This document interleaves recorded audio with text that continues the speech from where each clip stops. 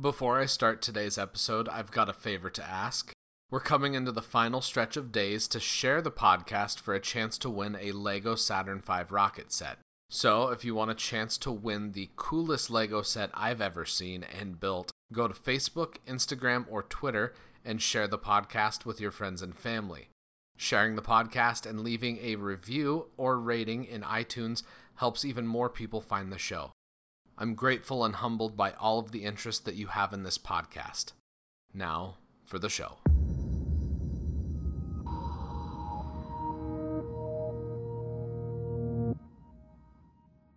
This is The Space Shot, episode 62 for July 15th, 2017. Pioneer, Apollo-Soyuz, and Dawn.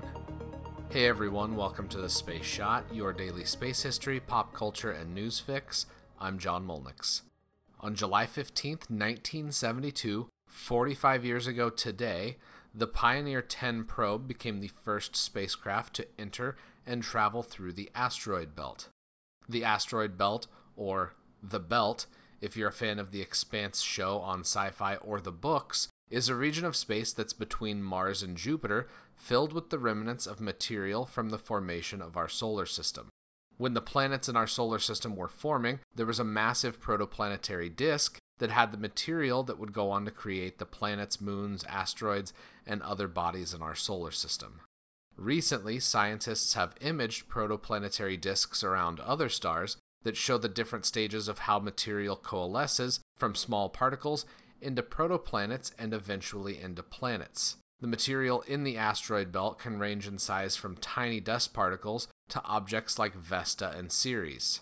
At the time that Pioneer 10 entered the asteroid belt in 1972, it wasn't known if a spacecraft could traverse this region and make it out intact, since nothing had gone out that far before. Scientists were divided on the danger the asteroid belt posed to spacecraft. What are you doing? You're not actually going into an asteroid field. They'd be crazy to follow us, wouldn't they? You don't have to do this to impress me. Sir, the possibility of successfully navigating an asteroid field is approximately 3,720 to 1. Never tell me the odds. Thankfully, we've already beaten those odds. In reality, the asteroid field isn't dense enough to pose a real threat to spacecraft that travel through it. Once Pioneer 10 crossed the asteroid field, it went on to fly by Saturn and Jupiter, becoming the first spacecraft to do so, and paving the way for the Voyager missions. It operated for more than 30 years, with radio communication ceasing in 2003. The RTGs, or radioelectric thermal generators, decayed to a point where they could no longer power the transmitter on board the spacecraft, permanently ending the mission as the spacecraft continued to drift through space.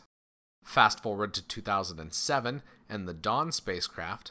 Dawn's mission is to study protoplanets in the asteroid belt. It entered orbit around Vesta late in the evening on July 15th or early in the morning on July 16th, depending on your time zone, in 2011. Studying objects in the asteroid belt is important to NASA and to scientists around the world because it provides clues to what our solar system was like when it was being formed billions of years ago. The Dawn spacecraft uses a unique xenon ion engine that utilizes solar power and xenon gas. Contrary to what's portrayed in movies, spacecraft generally rely on accelerating over a longer period of time, days, weeks, and even months, instead of having Captain Kirk tell Mr. Sulu to punch it and go to warp speed. Dawn is what JPL refers to as the Prius of spacecraft, since it's extremely efficient in its use of fuel over long periods of time.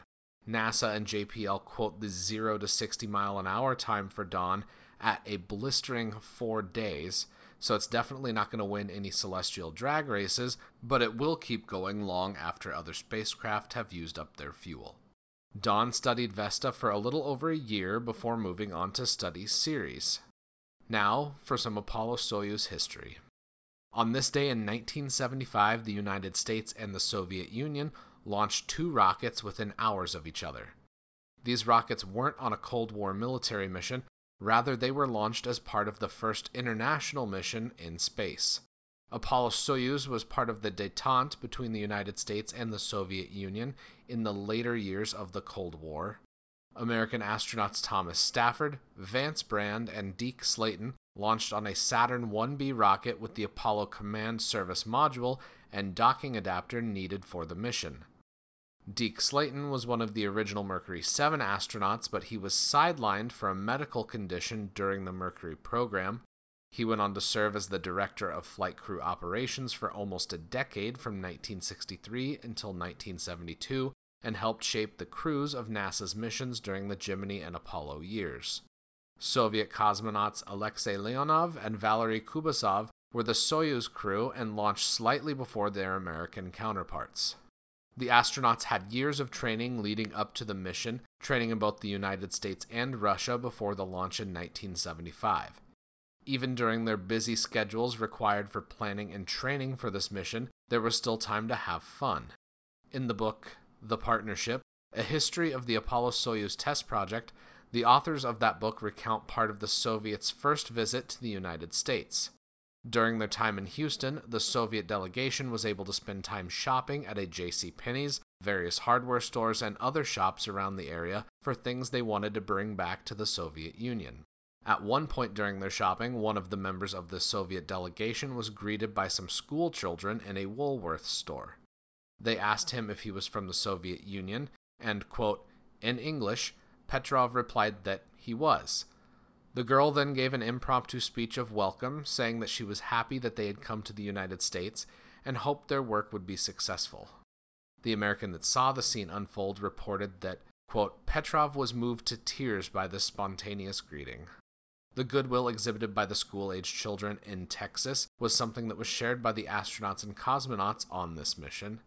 Stafford related in an oral history interview that, quote, he's like a brother to me now when he was asked about Alexei Leonov. Tomorrow, I'll have some more history from the Apollo-Soyuz test project, and also some other history, really big one coming up here, for Apollo 11. Thank you all for listening to the show. Producing a daily podcast takes a lot of time, and I would love if you could take just a minute to leave a review or rating in Apple Podcasts and let me know what you think. If you're so inclined, you can ask me questions and chat on Instagram and Twitter. Find me at John Molnix pretty much everywhere. Subscribe to the podcast and share it with anyone you know that loves history, space, or pop culture. I'm John Molnix, and I'll catch you on the flip side.